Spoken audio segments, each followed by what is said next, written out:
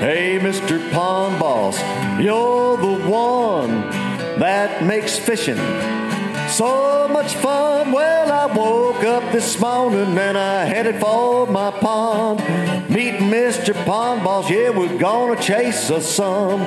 Firing up old Sparky, show where the living breed. Hey, Mr. Pond Boss, tell me what I need. Greetings, everybody. Bob Lusk here, the Pond Boss, editor of Pond Boss Magazine and longtime fisheries biologist. Today, coming to you from the balmy hills of North Texas, from the world headquarters of Pond Boss Magazine and Bob Lusk Outdoors. This podcast, today we're going to talk about the basics of pond management.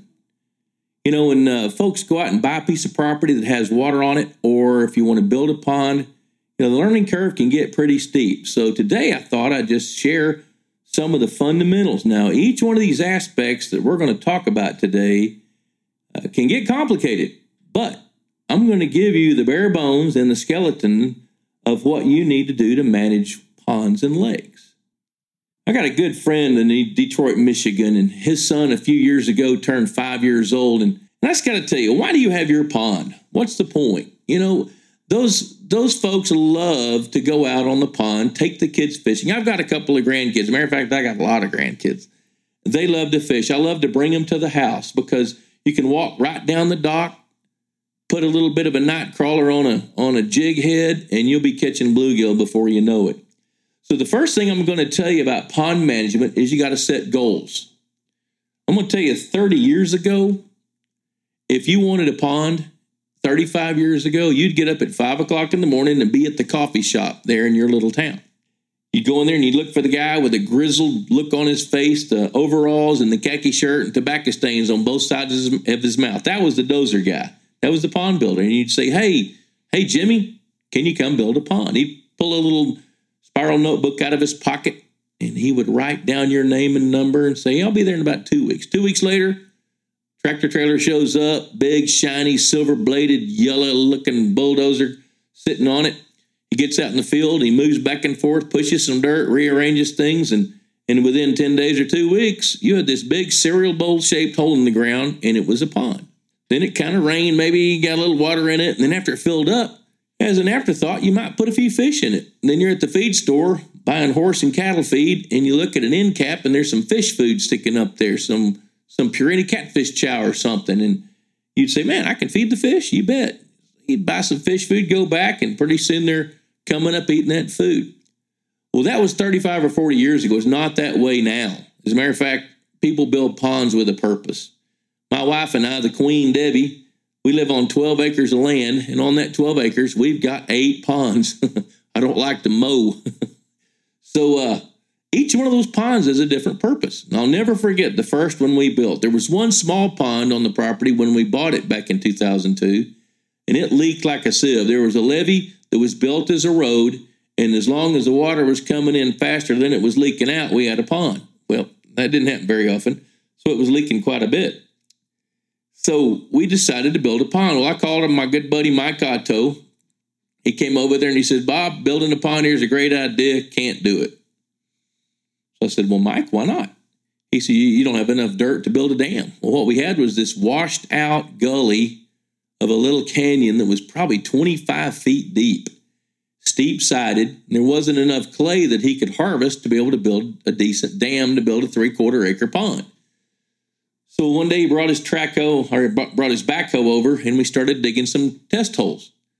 Well, on our 12 acres, it falls about 40 feet from high point to low point. And at the high point, there was some really good material that could compact some good clay so we could build a dam. And then at the very bottom of the property, we had some more clay. It wasn't quite as good, but he could mix it with the best clay, get the compaction he needed, and build a dam. So he started doing that, and he excavated 2 big holes and took the clay to build the dam. Now, as this pond was being built, Debbie and I were standing out on the back of the house, and it was going to be built right next to the house, just probably 20 vertical feet below the porch of the house. And there were several post oak trees standing there. And I told Debbie I'd like to take that tree and move it over here for fish trucks, or I know bass are going to hang around that. And she looked at me kind of funny, and she says, no, this is going to be a swimming pond. I said, whoa, wait, whoa, hold up. I'm a fish guy. She said, maybe you did not understand me. She said, this is going to be a swimming pond. I said, what? She said, just trust me. Look, it's going to be a swimming pond. Well, to this day, we've got a really cool dock with a ladder on it, the zip line for the grandkids. Of course, Debbie went off the zip line first. And the lower 2/3 of that pond is just bare, smooth dirt. And the water off the end of the dock is 12 feet deep. And I got to tell you, at the end of a hot July day, one of Debbie's favorite things is to strap on a float belt, get a cooler with some ice that has some white wine in it, pour herself a glass of wine and float in that pond. And as much as I hate to admit it, I like that too. Well, I'm not quite sure how the fish got in there, wink, wink. But the upper third of the pond is good habitat, good structure, good cover, and we do have some really nice fish in it. We got one of the holes that Otto excavated, we turned it into a catfish pond. Good gosh, we love for kids to come out. We grow some catfish for meat. We grow catfish so kids can catch their first fish and have a good fish, and we might even sell a few since I'm in the pond management business. We have another pond that's used as an experimental pond. We use it. There's been times we've actually used it to help Purina Mills develop some of their fish foods. So it's pretty fun there. And then we got the other hole that Otto dug. We turned that into 2 small hatchery ponds. They're 1/10 of an acre each. Those 2 ponds we use as hatchery ponds to grow fish that we can sell. We've grown everything from bluegill to tilapia to feed-trained bass. And this year I'm going to try some freshwater prawns and see how well that works. Some of the other ponds we use just for aesthetics. You know, they're just there for fun, for pretty, for beauty, for wood ducks, for wildlife, to water wildlife. So the point I'm trying to make here is if you know the purpose you want your pond to have, and then you set some goals and you know what you want, your mission will be much easier to accomplish. So as you're thinking about all that, here are the 4 keys to success with pond management, fisheries management. Number 1 is habitat. That's going to be your first take-home point from this. Habitat. As goes the habitat, so goes what lives in it. If you're going to try to grow bass, I can't tell you how many times I get a phone call from somebody who has built a lake, it's half full of water, and they say, I want you to come look at it.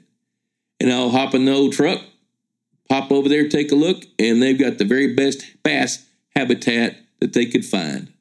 But what they didn't think about is what bass eat. So they didn't supply the right kind of habitat for all the different species of fish that you're planning on using. So not only do you want to supply habitat for the different species of fish, you want to supply habitat for the different sizes of those different species of fish as they grow up. Habitat's a big deal. More on that in a minute. The second key to success managing a pond is the food chain. No groceries, no eat, no grow. It takes 10 pounds of bait fish for a game fish to gain 1 pound. Now remember that. It takes 10 pounds of bait fish for a game fish to gain 1 pound. If you don't have the right amount of food, you're not going to see the results you're looking for. The third key to success is genetics. You know, ranchers know that superior bulls with great cows makes a better herd. And those ranchers are willing to change those bulls as they need to keep improving the herd. Good genetics. If you want to grow great big bluegill, you need the best bluegill genetics. If you want to grow great big bass, you got to have the best bass genetics. If walleye are your deal, you got to have good genetics. The fourth key point is harvest. Look at your pond as a garden. You're going to build it, you're going to stock it, you're going to plant it, you're going to nurture it, manage it, and at some point, there'll be a bounty. And that bounty is what you get to harvest. Now, that the fish you harvest is going to be based quite a bit on what your goals are. If you know your goals and you've done the right habitat with a good food chain and good genetics, at some point, if your goals are, I want to grow big bass, if that's your goals, which a lot of guys have that as goals, then you're going to want to preserve your biggest fish. If your goals are to try to have a balanced fishery, you'll want to start harvesting some fish by about the 3rd year after you stock it. So a harvest plan is crucial to that success. Let's circle back on habitat. Habitat is what a living organism needs to be able to reproduce, to feed, to grow, thrive, hide, loaf, congregate. So little bitty bluegills have different habitat requirements than a great big bass. And part of your job is to figure out what that habitat needs to be. You know, when a fish is first hatched, they weigh about 12,000 per pound. And bluegill, for example, if you give them the chance to live 30 or 45 days, they get to be 30 per pound. Now, circling back on the food chain thing, 10 pounds of bait fish takes to grow a pound of bass or a pound of game fish. How important is it that you keep your little bitty fish alive? Well, little bitty fish need to eat quickly, but they also need a place to hide so they don't get eaten quickly. You know, 10 to 12 inch game fish, whether they're channel cat or largemouth bass or smallmouth bass or even walleye, whatever, they've got to have places where they can hide and congregate and be safe and not get eaten as well. So design your habitat appropriately to meet your long-term goals for all species of fish and all sizes of those species. I remember a lake that we helped design down between Athens and Palestine, Texas. It was really interesting because the guy had taken 5 years to get a permit. It took a long time. So he finally got the permit, and he had already cleared part of the land that was heavily wooded, but there was a good portion of that land that was still wooded. Well, he asked me, what do I need to do? I said, the very first thing we need to do is figure out where the shoreline is going to be. Well, there was no way to do that because of how dense it was. I remember having to go in with snake boots and leather pants to keep from getting cut up by the briars. But we were able to go in with a crew and figure about where the shoreline was going to be. And then we started harvesting trees that were going to be underwater. You know, a lot of folks will just leave all that standing timber. But I've never seen a bass living in the canopy of a tree 20 feet out of the water. So what we did there was we went in and we hand selected the trees that we wanted to use as cover. And we cut the trunks. Then as I was thinking about the anglers, well, the canopies are great for bait fish to hide. Well, we had plenty of that, but we also had some bigger trees where we didn't need the canopy. So we started cutting all the small limbs off and let the medium-sized to large limbs stay in place. We were able to later come in and drag those trees over and put them at a 45-degree angle, starting off in water about 5 feet deep, angled down into water about 22 to 25 feet deep. So that gives big bass plenty of cover where they can hide and ambush. And adjacent to these trees, as we placed them, we took some of the canopy limbs and we created dense cover for the bait fish to hide in. So as you design your habitat plan, be thoughtful and be pretty particular about where you put things. Like, for example, you know, if you know that bluegills spawn in colonies in water 6 inches to 18 inches deep and they prefer gravel, design that into your plan. If you've already got a pond and you want to get more spawns from your sunfish, create spawning beds. Adjacent to the spawning beds, I love to have things like American pondweed or bushy pondweed or eelgrass or some of the native plants in your area are a good choice to allow them to grow adjacent to these spawning beds so these newly hatched fish have a place they can go hide. That's pretty cool. Then beyond that, some less dense cover where the juvenile fish can go hide once they get past the stage of the fry stage.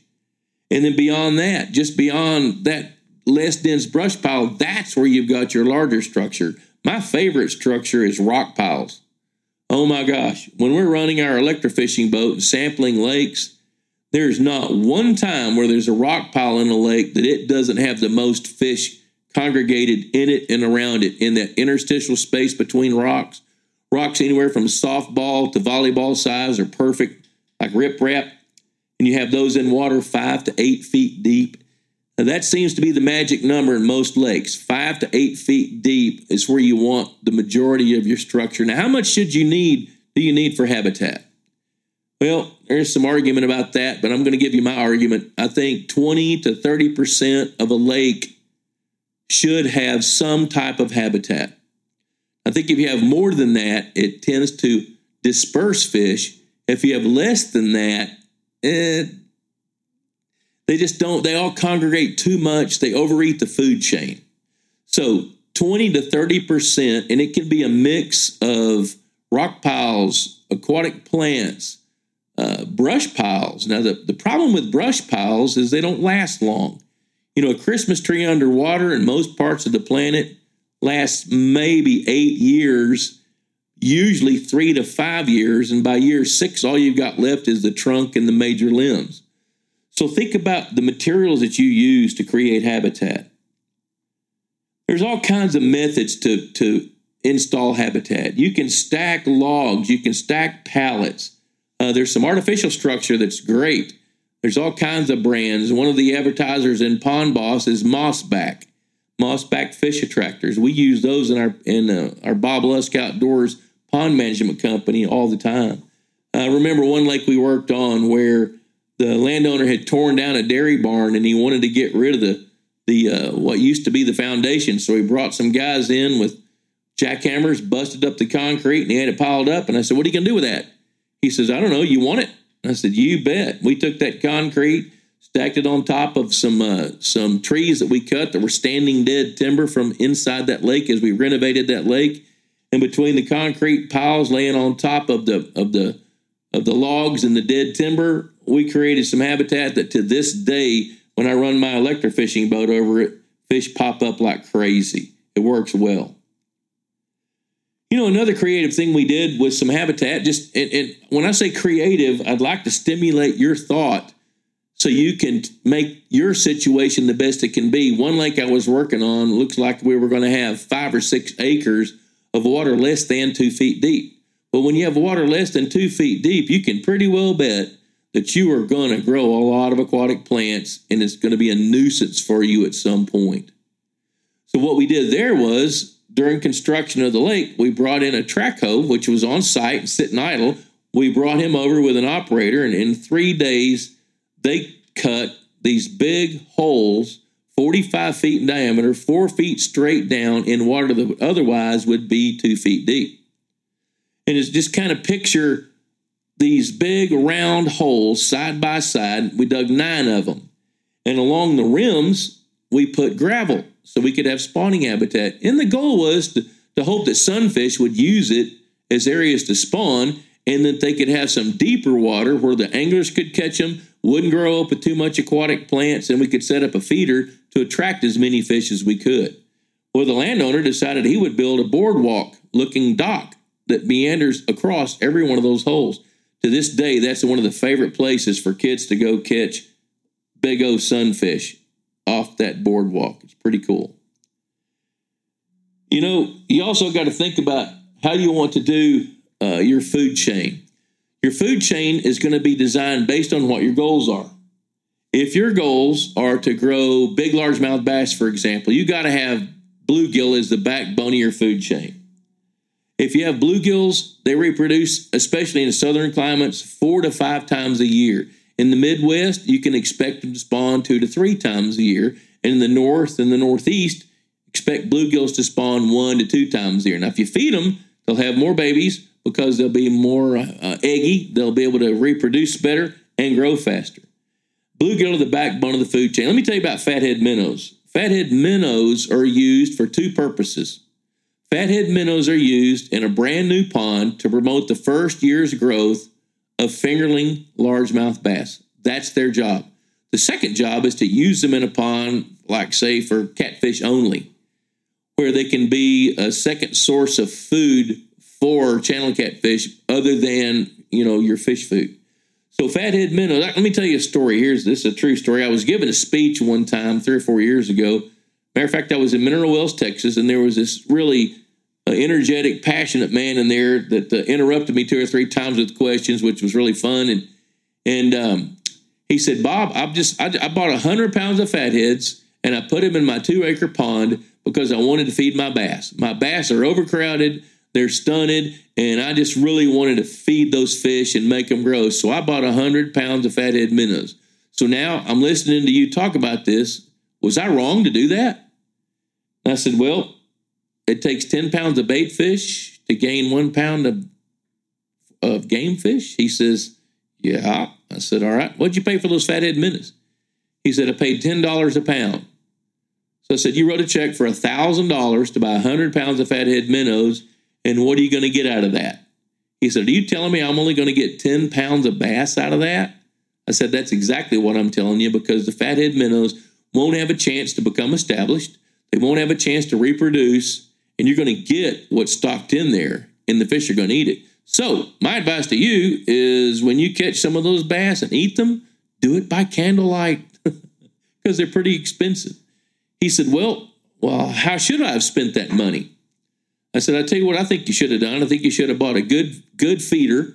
You know, a good feeder, $700, and with a warranty and great customer service, and then spend the other $300 on fish food and feed your fish. If you feed your bluegill, they're going to reproduce more. You're going to take them out of competition within the food chain quite a bit, and you're going to have 4 times as many bait fish as you would have had if you didn't feed the fish. So I think that money in your case would be much better spent to establish bluegill, feed them, and grow more bait fish, and let the pond do what the pond can do to grow its own bait fish. Another fish that you stock, especially in the South, are red ears, sunfish, shell crackers, they call them in the South. Those things reproduce once a year, sometimes twice, but what they're notorious for is they feed on crustaceans and snails. They're a good insurance policy in the food chain, but they're even a better insurance policy against parasites. You know, most of the parasites that invade fish, the fish are the secondary host. Most of the time, snails are the primary host, and that's what shellcrackers or red ear sunfish eat. In the Midwest, pumpkin seeds are a good choice. You know, there's sometimes golden shiners are a good choice. It kind of depends on the circumstance, but the food chain is really, really important to build. In the South, threadfin shad are a good choice because they're prolific as heck. They live in open water. They don't compete with other forage fish. The problem with threadfin shad is when the water temperature hits 42 degrees, they're going to die. You might as well be ready for that. Tell you what, though, a lot of folks think that, especially like if you draw a line through Waco, Texas, through Jackson, Mississippi, through Atlanta, Georgia, along that line and north of it, 3 out of 5 winters, threadfin shad are going to survive, except if you draw another line, say through Oklahoma City, through Nashville, into the North Carolina area. In that middle of that line, they might make it 1 to 2 winters out of the year. So threadfin shad could be a good choice, but you got to know that they're gonna have the chance to die when your water temperature gets cold. Bluegill to the backbone. You know, bluegill, when they're 2.5 to 3 inches long, that's big enough to begin to reproduce. So they're the backbone of the food chain for largemouth bass. But I also got to tell you about bluegills. In the last 8 or 10 years, they have actually become more focused in the pond management industry as a game fish. You know, I would stand in front of a group of people giving a speech, and I would say, you know, I bet you this is I've been in it 25 years, so this was probably 14 years ago. This is my 38th year of doing this. So this would have been like 2004, 5, 6, through there somewhere and earlier. I would stand in front of a crowd and say, you know, folks, I probably have held 5 or 6 bluegills 2 pounds or bigger. And I probably held 250 that are 1.5 pounds. But I have held thousands of them that are 1 pound to 1.25 pounds. You can grow bluegill up to 1.25 pounds. Well, it's not like that now. In the last 7 or 8 years, I've probably held 500 bluegill bigger than 2 pounds. I've had my hands on a couple that are 3 pounds and bigger. The big difference is the fish foods. In today's world, we have much, much better fish foods than we did 15 years ago. And it started with Purina Mills. Purina did some research to figure out the nutritional needs for bluegill while they were figuring out the nutritional needs for largemouth bass. Because back 25 years ago, feed-trained bass were just beginning to become a trend. So Purina took some time to figure out how to meet the nutritional needs for bluegills, and the consequences of that are people that are now feeding a good, high-protein, fish meal-based fish food to their bluegills are seeing bluegills that grow 2 pounds and larger. There's other fish foods on the market that are coming up the pipeline. I believe in Purina Mills because I've seen what they do. I've seen the results. You know, how many kids caught their first fish that was a bluegill? I did. If you're out there and you caught one, that was the first fish you caught, raise your hand. Oh, yeah, I see you out there. That's a huge deal. You know, not only are bluegill an outstanding forage fish, the game fish that they've become is truly extraordinary. Richmond Mill Lake, home of the Kingfisher Society, in near Laurinburg, North Carolina, comes to mind. I've helped them manage that lake since 2005, and that lake has become legendary for the size of bluegills that it grows. And, you know, that wasn't even a goal.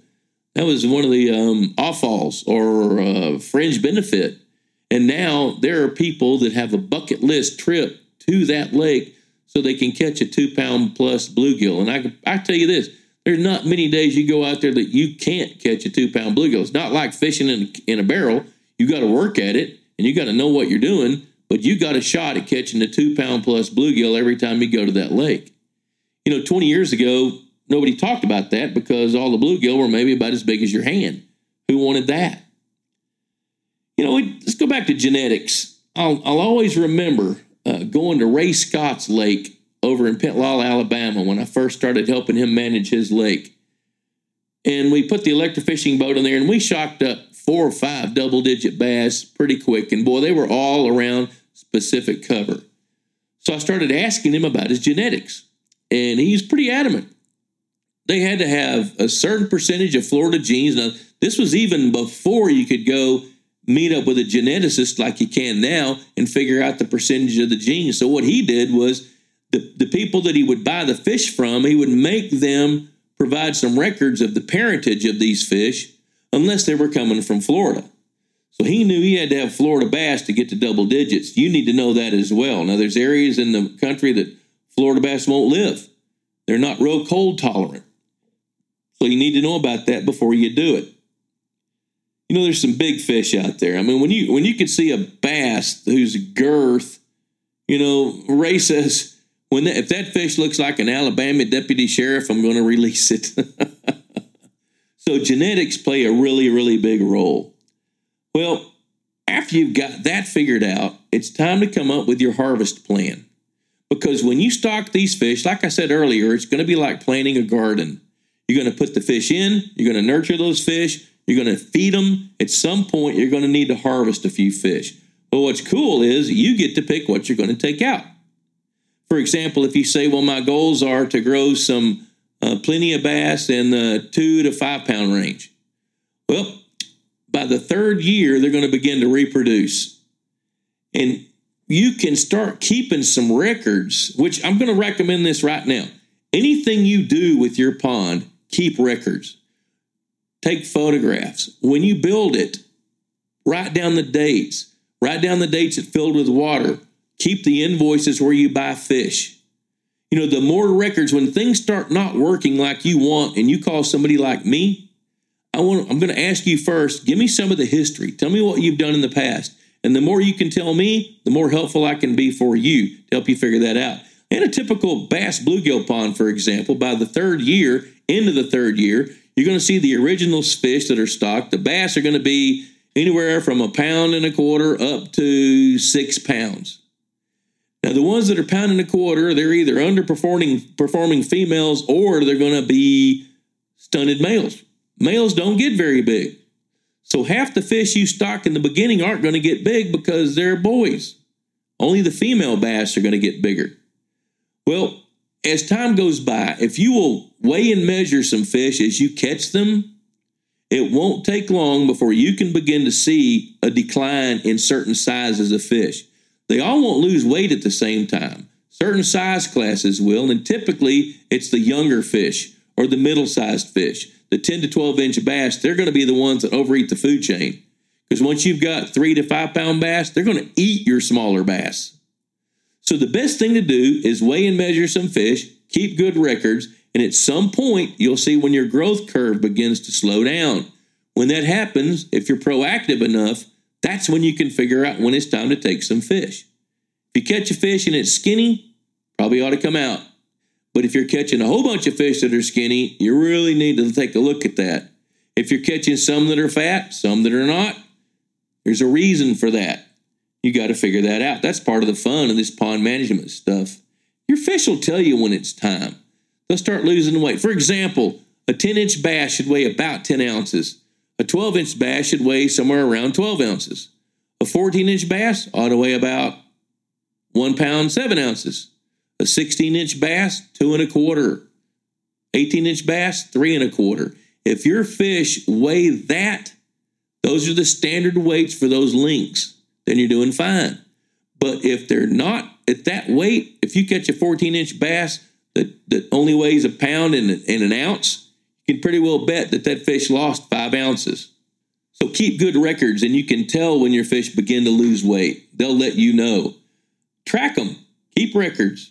Well, I remember one lake we did. There was the owner is a full-time sailor.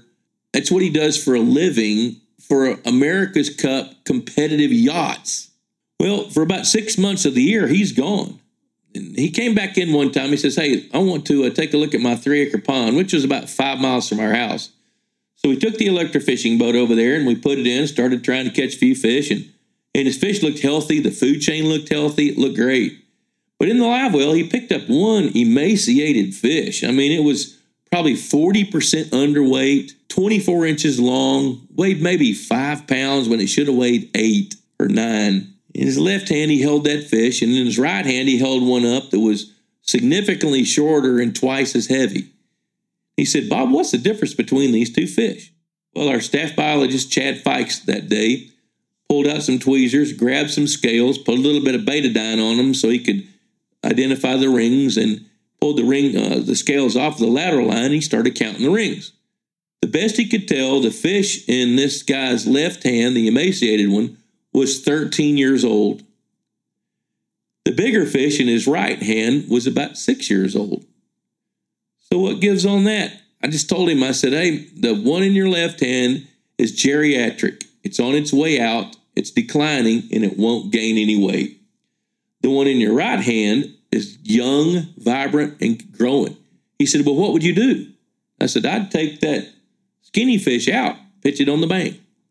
He had this kind of puzzled look on his face, and he thought about it for a second. Then he took that geriatric fish, threw it back in the lake, took the other fish, threw it back in the lake, and then I felt this puzzled look on my face. I said, what are you thinking there? He said, well, you know what? I am not going to kick anybody's grandmother to the curb. Can't fault him for that. I think that was a good move. You want to harvest a few bluegill? You bet. Nothing wrong with that, especially after the 3rd year. But do this. Do not take out your biggest bluegill. Your biggest bluegill are the ones that are defending the nest and protecting it from the smaller fish. Once a bluegill begins to reproduce, its growth potential plummets. You're probably not going to get much growth from small bluegills when they're on beds.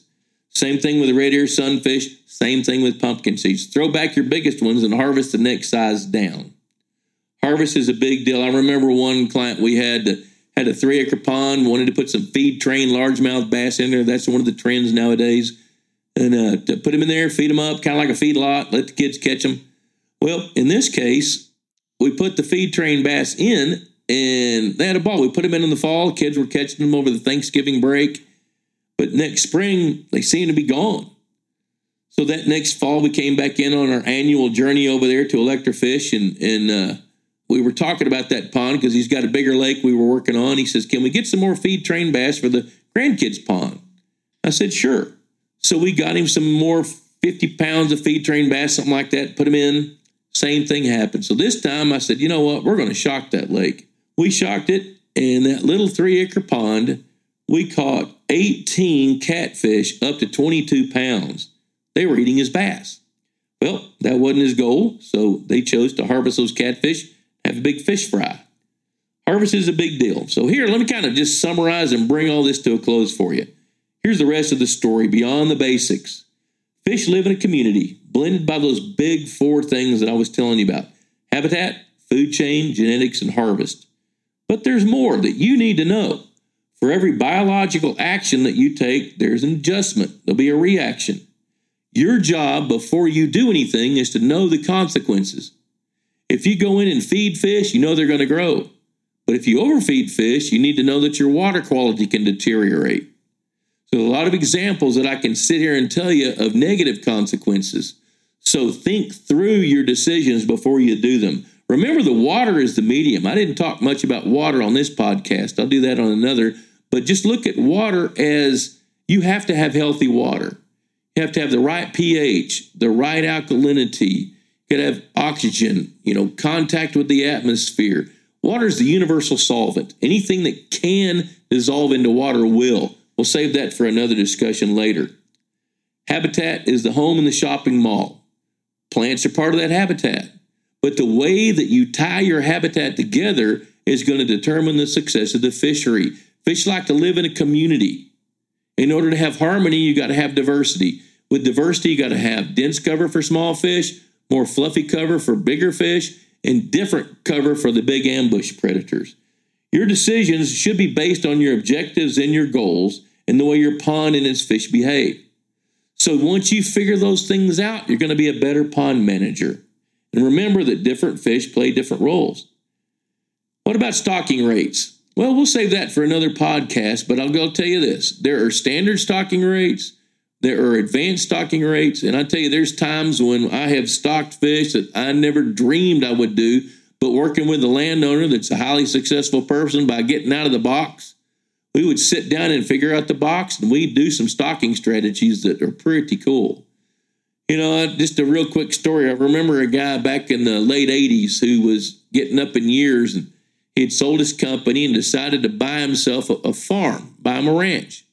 Well, he did that. He built a lake, but he says, I don't even buy green bananas. I'm not sure I'll be here when they get ripe. So what he decided to do was to stock that lake as though it had been there for 5 years, a mature fishery. So I shopped around, found some fish, helped him design the lake, got it built, and it didn't rain. Well, he was a man of means, so he was able to drill a well, fill that lake up with well water, and we stocked it as though it had been there for 5 years. He wrote a great big check.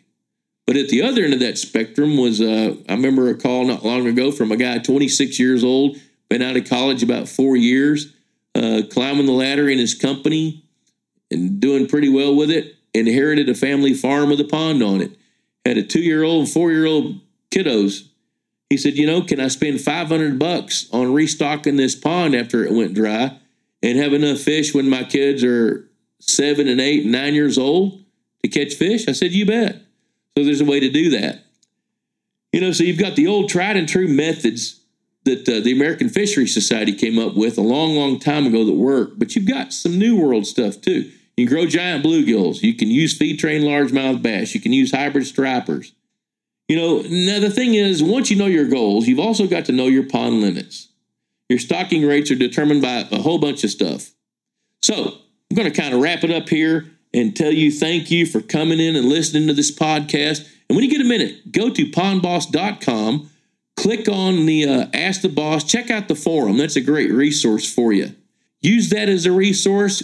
Give our office a call. Hey, and subscribe to the magazine. And by the way, we got our conference coming up. So go to pondboss.com, check us out, buy a subscription to this magazine. It will save you in the long run. It's $35 a year, and that's less money than you would ever spend on a Friday night dinner date.